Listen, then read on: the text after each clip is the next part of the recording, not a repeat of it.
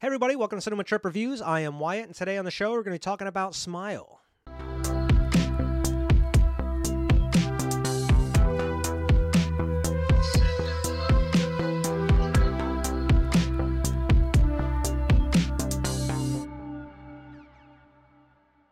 Hey everybody, welcome back to Cinema Trip Reviews. I am Wyatt, and before we get into today's show, make sure to like, share, and subscribe. Go follow us on Twitter at Cinema Trip Views. Follow us on Instagram at Cinema Trip Reviews because I just got that started, so go over and hit us up with a follow there. And also go check us out wherever you get your podcasts. We're pretty much available everywhere, so drop in, watch our episodes, and leave us a good review there as well. On today's show, we're going to be talking about Smile. This movie released at the very end of September, early October. If you watch my last review for A24's Men, you would know that I am right in the middle of November here. I usually catch up with a lot of the movies I may have missed over the course of the year so far. And that unfortunately started with Men. If you haven't seen that review, go check it out. If you haven't seen the movie Men, you're not really missing much because it's pretty fucking horrible. This is a relatively new movie. I just haven't gotten the chance to see it. There's been just so much going on. But this movie has officially been released on Paramount Plus. So I was like, fuck, I got to check this out. It's right at my fingertips. So I gave it a watch, and it wasn't bad. I didn't really know what to expect going into the movie just because I've only seen like one preview of it in the movies. I forget what movie I saw at the time, but I remember seeing the preview for it there. But it looked kind of creepy. It looked a little atmospheric. It definitely looked kind of out there. It had a very It Follows vibe. I know a lot of people were kind of comparing it to that movie for pretty good reasons. It's very similar to that in just the concept of the movie. But I generally liked the movie after it was over. I mean, I have some nitpicks with it, more so with the ending of the movie. Now, this was the directorial debut of Parker Finn. I thought it was a very solid, first feature film for somebody. A lot of creative shots in there. I didn't think it was a bad film overall. I thought it was very enjoyable. I was entertained throughout. But this movie does star Sosie Bacon as Rose. You got Kyle Gallner as Joel. I haven't seen him in a long time. I mean, maybe he's just not on anything in my radar here as of recently. But he was in a lot of like horror movies in like the late 2000s, like Jennifer's Body, the Nightmare on Elm Street remake, and I believe like Haunting in Connecticut. He was in as well. But you also got Jesse T. Usher, who plays Trevor. It was like Rose's husband or fiance in the movie. A lot of people know him from The Boys. That's where I know him from. I have a couple complaints about his character as well, but that's more of like a casting choice. But we'll get to that here in a minute. And then you got Caitlin Stasey as Laura, the patient that you see in a lot of the promotional marketing and in the trailer. She is the one that kickstarts the movie here, which we're going to get into the basic plot of quick. Rose is a psychiatrist that works at a hospital. She has the patient named Laura that comes in. She just went through a traumatic experience. She saw, I believe it was her college professor, killed himself in front of her. She says she's seeing people like that, and that's wearing masks, faces of people that she knew or knows, and they keep telling her that she's gonna die and they're gonna kill her.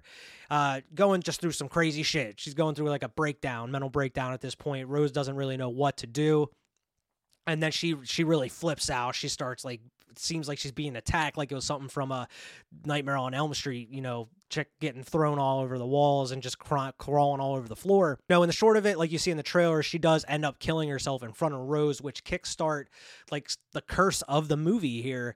And it's very similar to The Ring and It Follows. It's like if The Ring and It Follows had a baby, because the curse itself is, if you have the curse and you kill yourself in front of somebody, they said nobody lasts more than a week, I guess, the way that they kind of go back and look at the history of this curse that's going on, but nobody lasts more than a week. Some people only last 4 days, but most of these people end up killing themselves in front of somebody else, and that's pretty much the chain reaction of the curse.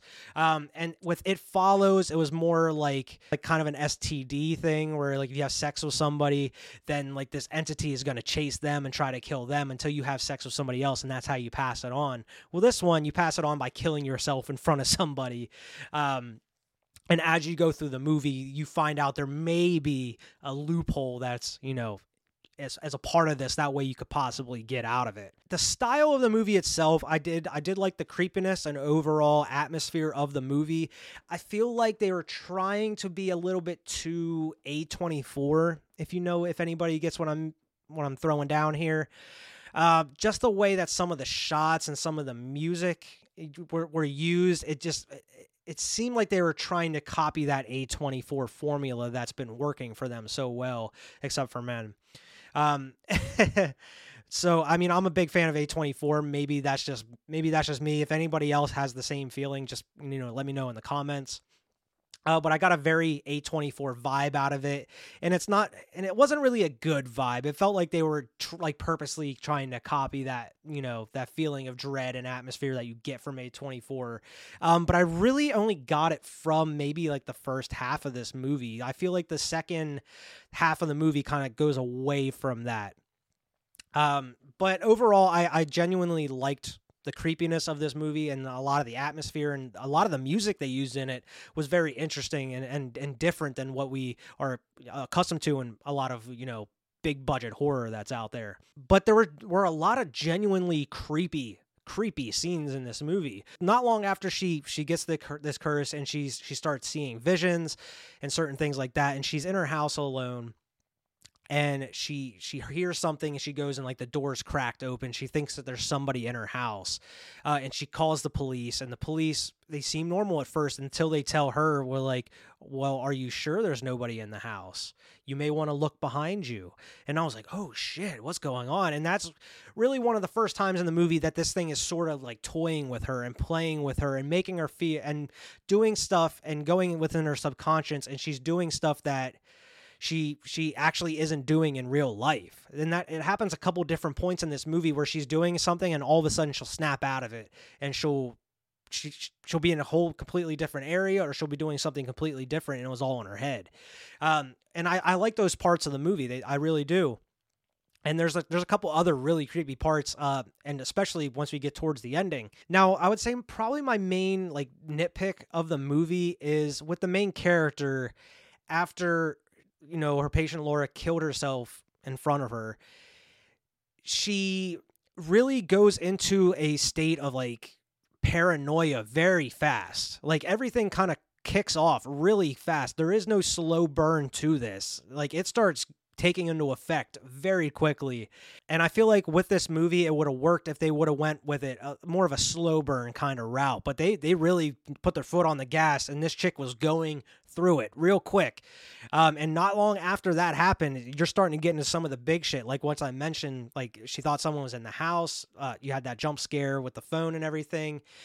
You have the huge birthday party scene. She goes to her nephew's birthday party and she gives him a present, and it's, spoiler alert, it's her cat that went missing. She ended up killing it and putting in this box and giving it to her nephew in front of her sister, in front of her brother-in-law, in front of all of their friends and her nephew's friends.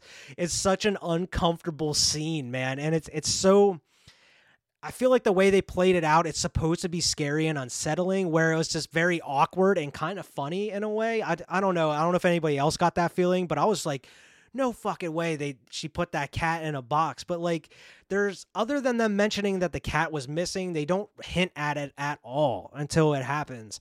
And I feel like maybe they could have dropped a couple hints here and there up until that happened, but man, they really went for the shock value for the surprise on that scene. But more power to him, and I mean, it worked. The other nitpick I had, and this is a very minor nitpick, Jesse T. Usher, he is a decent actor. I like him in The Boys as A-Train. In this movie, though, I don't think he had great chemistry with Sosie Bacon, especially in some of the scenes where she really starts going through it, especially after the birthday party scene. He just really doesn't know what to do at that point. He's just, at a loss. And normally, and I feel like if that situation actually happened, I know this movie is bonkers. This really wouldn't happen with a curse and everything. But in that situation, I feel like the husband would be very concerned, of course, but he would also try to get her the help that she needs, in a kind of a caring, loving way. But no, this dude is just bro, you need to get some fucking help. I don't know you anymore. It just seemed like he was just completely over her at that point. He was done with her. He's I don't want to be around you anymore. Whereas I don't know if that was really her husband or her fiance, I feel like he would have been there for her more. I know she just killed your cat, and put it in a box and gave it to her nephew. But I feel like I just wasn't buying that relationship that they had in this movie. I know he's really not that big of a part of the movie, though. So, I mean, it really doesn't take you out of the movie. It was just my analysis. Over the course of this movie, you have at least 7 days, to try to figure out what you're going to do before you end up either like getting possessed and killing yourself because of this curse. So it's kind of like It Follows, like what I mentioned, and The Ring in that sort of sense. But it's also sort of like The Ring because she's really trying to dive in and figure out why this curse is happening in a way, or what's causing this curse, or what was the chain of events within this curse. She's trying to kind of do an investigation with it.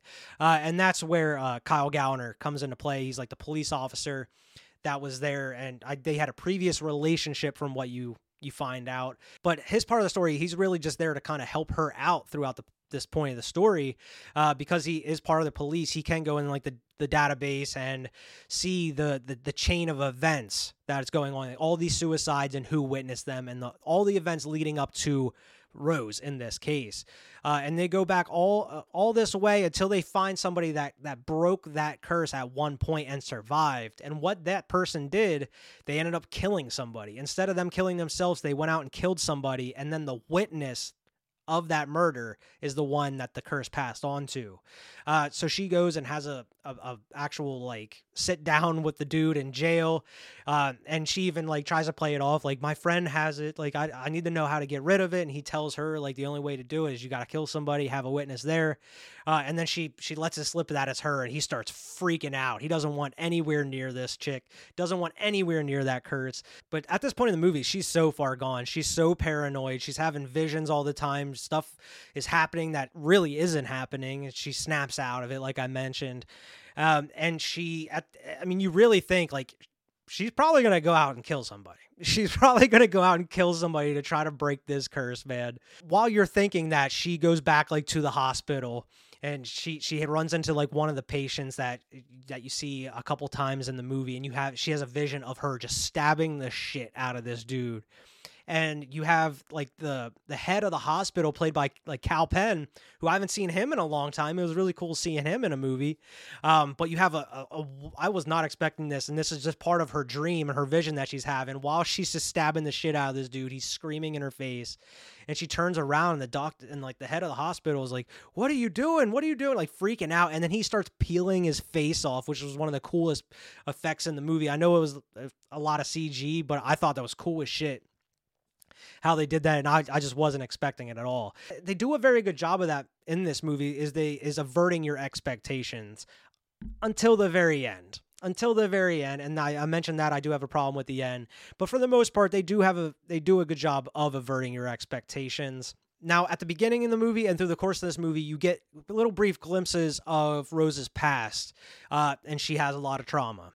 It's a movie about trauma. It's a movie about trauma. The movie is about trauma. They made a movie about female trauma. And that's really what this movie really is about, is trauma. This is what trauma looks like. She has a dark past where her mom was really going through something. You don't really know if it was the curse or if she was just having an overdose or something, but she was going through it. She was like overdosing, it seemed, on her bed, and Rose was there as a kid, and she refused to help, and her mom ended up dying, and she decides to go back to the source of this trauma. Family trauma. And that's like just her old house, and it's all just busted down and just falling apart.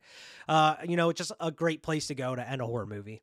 She goes in there and she confronts like the ghost of her mom, or not even the ghost. It's just this curse, this thing that's playing with her and toying with her. And you get a very dark scene of her confronting her mother. And it's so just kind of depressing in a way up until, man, I'm getting goosebumps thinking about it, up until it turns and, her mom gets that smile on her face and she starts getting bigger and she turns into Marilyn Manson. It's crazy. Marilyn Manson attacks this girl. No, but seriously, this weird, like tall, gangly, like witch looking thing. It kind of reminds me of like the weird thing at the end of Record or Wreck, how some people say it. If you haven't seen that found footage movie from all those years ago, definitely go check out Wreck. It can kind of remind me of that mixed with Marilyn Manson a little bit, especially some of the close-up shots and shit. But man, this thing was creepy as fuck, chasing her throughout this house and everything. And just like I mentioned with Averting Expectations, she like lights this house on fire and she really thinks she kills Marilyn Manson in there. And she escapes, and it kind of baits you, and it does the bait and switch with the fake ending here. You think she goes on with her life. She goes and she runs into her Joel. She goes to his apartment. And she's telling him about everything, and then he gets that smile on his face, and then she realizes it's not over, and she runs out of his house, and it's her running out of her old house. Everything was in her head, just like we saw over through the past, a couple times in this movie.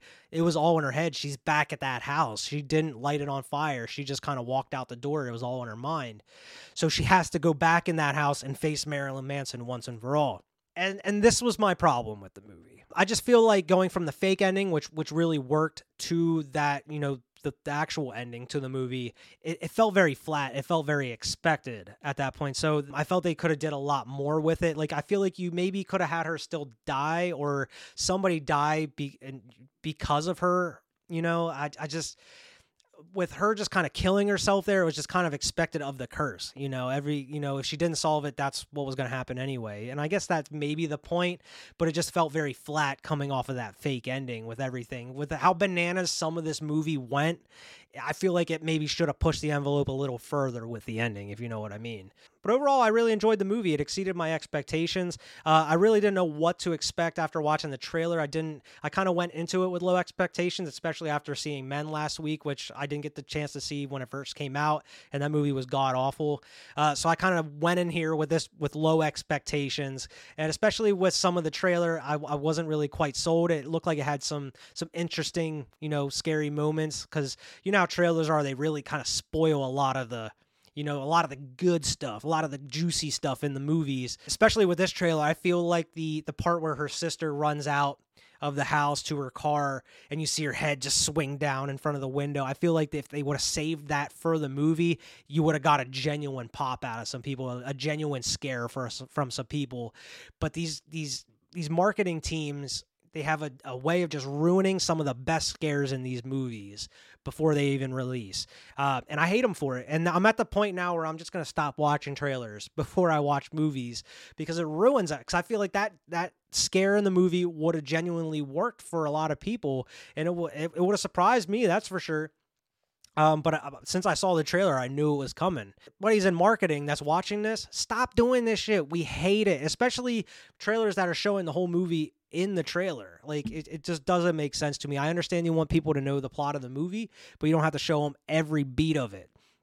It just doesn't make sense. I just had to go on a riff, because it's pissing me off for years, and I hate it. I'm sick of them doing it. Stop doing it. Out of like a buy it, rent it, or miss it type thing, I would say rent it. I would definitely say don't miss it. I do recommend this movie for anybody that is kind of on the line or unsure about it. I definitely recommend going into it. It has a lot of great atmosphere, a lot of good tension in it, has a lot of cool ideas, a lot of crazy special effects. They do a lot of cool stuff in this movie, and a lot of stuff that's gonna put you on the edge of your seat. And like I mentioned before, it does do a very good job of averting your expectations of what you think is going to happen next. But overall, I did really enjoy this movie. Definitely recommend it for anybody that's kind of on the line or unsure about seeing it. But yeah, that's the review for this week. On next week's episode, Alex is going to be joining me once again. We're going to be talking about the classic Planes, Trains, and Automobiles, starring Steve Martin and John Candy. Such a great movie. I know it's one of Alex's favorites. So we're going to have a blast talking about that one, so stay tuned. And as always, make sure to like, share, and subscribe. Go follow us on Twitter at CinemaTripViews. Follow us on Instagram at CinemaTripReviews. And also go check us out wherever you get your podcasts. We're available pretty much everywhere. Drop in and leave us a good review. And we're going to see everybody next week.